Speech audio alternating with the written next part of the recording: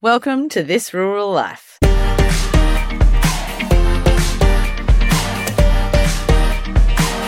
Before we begin, I would like to acknowledge the traditional owners of the land and waters on which this podcast is recorded on.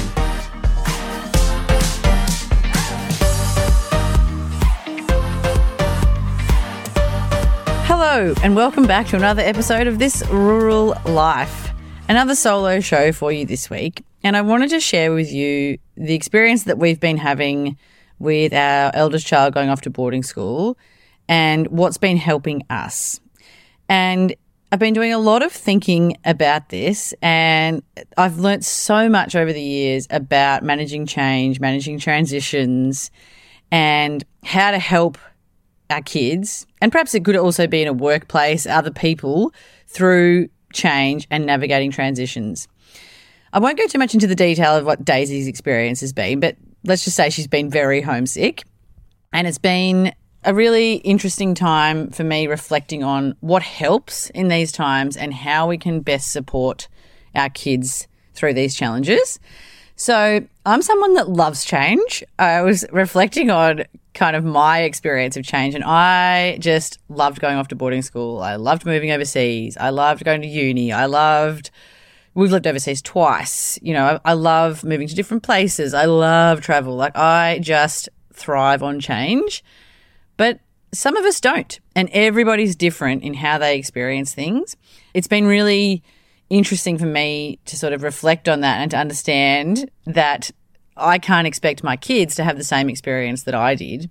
And so how do we best help them when they're going through these big transitions? So it might be starting school, might be changing schools, might be, a transition and a change can even be a friendship change, or, a teacher change, or a change in their social circles outside of school, or a change in a netball team or a football team, or it can be a big change like going off to boarding school.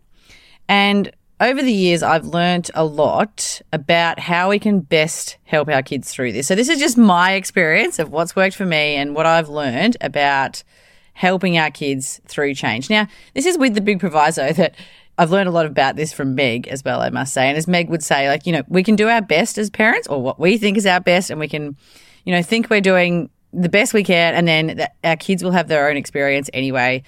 And sometimes I think maybe my kids will grow up to think, Mum, you talked about this stuff too much to us, and you just never know. And part of this is actually allowing our kids to have their own experience, which I'll get into.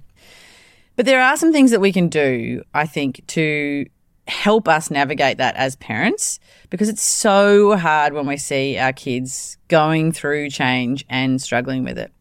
So here are the tips that I've sort of really leaned into and that I've been able to pull out for you that I think are really helpful. So the first one is to listen, validate, and normalize. So I think it's Maggie Dent talks about it, or some psychologist experts, they talk about how if you sit down with your child and you say, all right, do you want me to listen or do you want my help? And 9 times out of 10, they'll say, I just want you to listen. That has certainly been my experience. So I've used that one with my kids a lot over the years. Whenever they're going through some sort of dilemma at school or something, I'll say, all right, do you just want me to listen or do you want my help? And they'll always say, just listen, without fail. Like, I would say 100% of the time they've said, just listen. So listening first is really important, and then validating how they're feeling. So, gosh, that must be a hard feeling. The phrases like that, gee, that sounds hard. Oh, that's awful. Whew, yeah, that's really hard. I bet that feels really hard. Just phrases like that. And then normalizing. It's really understandable and it's really normal that you are feeling this way because you're going through a big period of change. So validating how they're feeling and normalizing it. And then depending on the age, you can go into some explanation around why change is so hard and why it feels like this in your body. And that's certainly some of the things that I've been articulating with Days. It's like, okay, so right now your body is completely out of whack. It's in an entirely new environment, new foods, new smells, new bed, new people, everything is new. And so your nervous system and your body is going, this is completely out of whack. I don't know what's going on here. Everything feels new. And so your whole body feels dysregulated. So it's perfectly normal that you would feel really uncomfortable and really out of whack. and you might have trouble sleeping, and it's all very normal because your body is adjusting to being in completely new surroundings. And so really normalizing that and making them feel like they're not alone in that, helping them to understand that lots of kids feel like this, even though it might not look like lots of other kids are feeling like this because everybody masks it in different ways. It's very normal, and a lot of kids feel like this at this time. So step 1 is listen, validate, and normalize. The next thing is resisting the urge to fix the problem and let them have their experience. So the tendency will be, and it is as a parent, to jump in and fix the solution.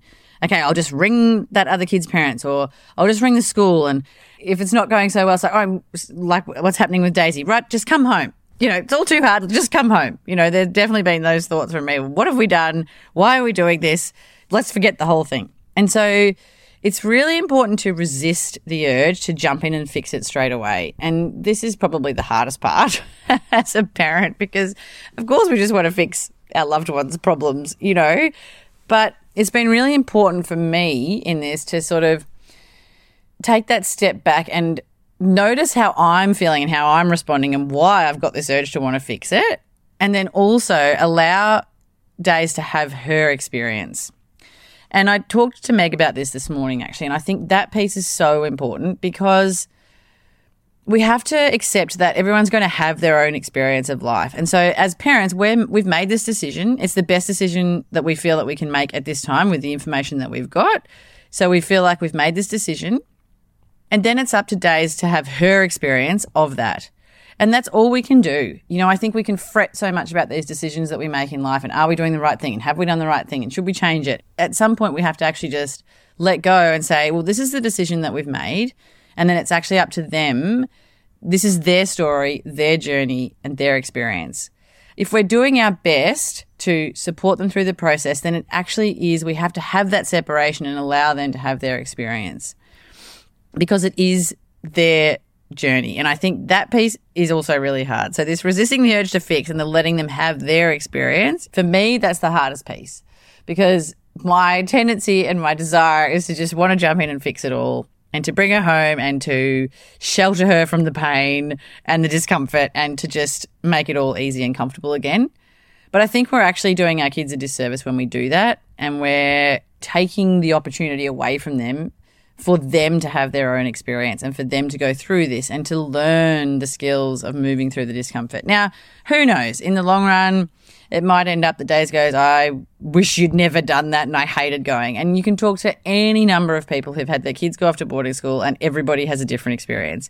And you can talk to the kids who did it. Some kids say, I wish my parents had never sent me. Others, to be fair, most of them say I hated it at the start, but it was the best thing that ever happened to me. And I hear that probably more than anything else. My experience was I just got there and absolutely loved it from the get-go and never looked back. Everybody's experience will be different. And so as parents, we just have to make the best decision that we can at the time and go with it and support the kids through it. The third thing that I would suggest if you are helping a child through a challenging time, through a period of change, is to get support and help. Lean on your friends. If you need to go and see a psychologist, do that, because it can be so hard to get through these times.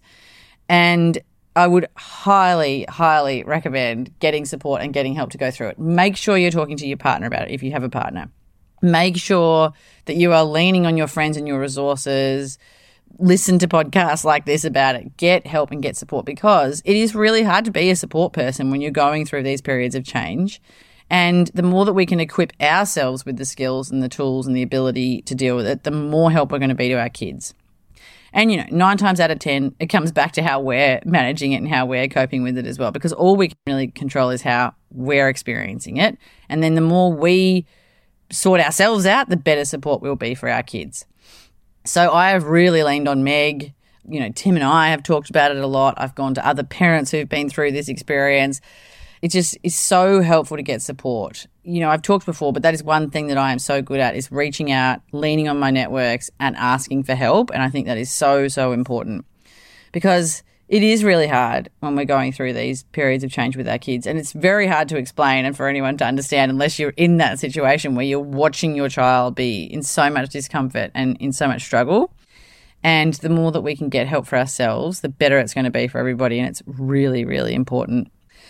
So that's probably the three things that I have found to be the most helpful and what I think has helped me the most navigating this change and what's helped Tim and I. I guess the other thing to share with you is been really interesting to observe in myself. So after the first couple of weeks, my tendency, because of my conditioning and my upbringing, was to go to a bit of tough love. All right, well, you've just got to suck it up. And as Meg said, won't see you till the end of the year and that's it.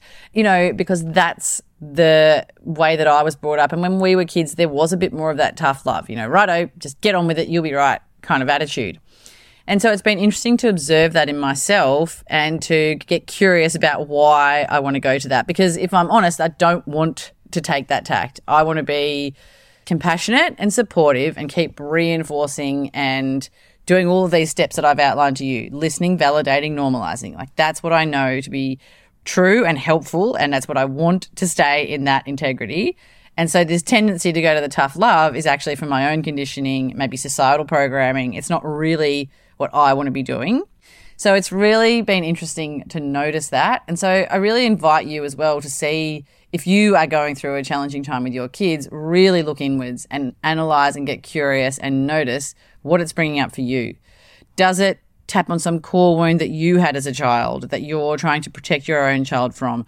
What's your family of origin story? And get really curious about that as to how that's impacting the way that you're showing up and the way that you're managing this period of change for your child, because that will be so, so helpful. And it's an opportunity for you to do some work on the programming and all that stuff that you have as well. I hope that that's been helpful. I know that these times can be so, so hard when we're helping our kids through things.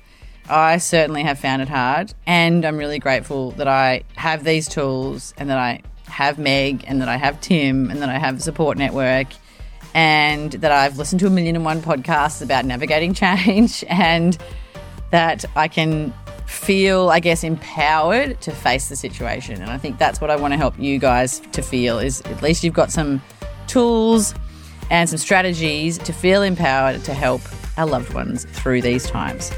So that's it from me for another week. I'll be back with another episode next week. It's been so lovely to be in your ears. Thank you so much for being here, guys. If you're not already, don't forget to subscribe to my newsletter that comes out every week via Substack, and tap the like button up the top of the podcasts app that you're using so that you can make sure that you are the first to know when the episodes come out. Thanks so much for listening, guys. See you next week.